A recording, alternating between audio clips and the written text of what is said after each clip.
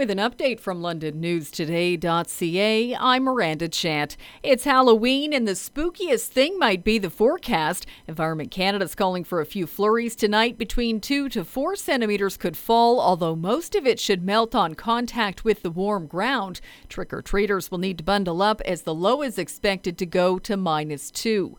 The trial of Nathaniel Veltman's down one juror. Justice Renee Pomerantz had to excuse one of the 14 jurors yesterday after the juror tested positive for COVID-19. This came as the trial entered its 9th week. Only 12 jurors will be deciding the fate of the man accused of intentionally running down and killing a London Muslim family in June 2021.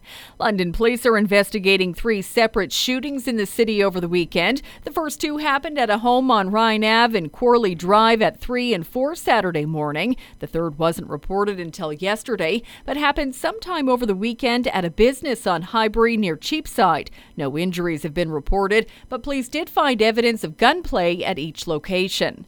London's homeless service depot have received positive feedbacks.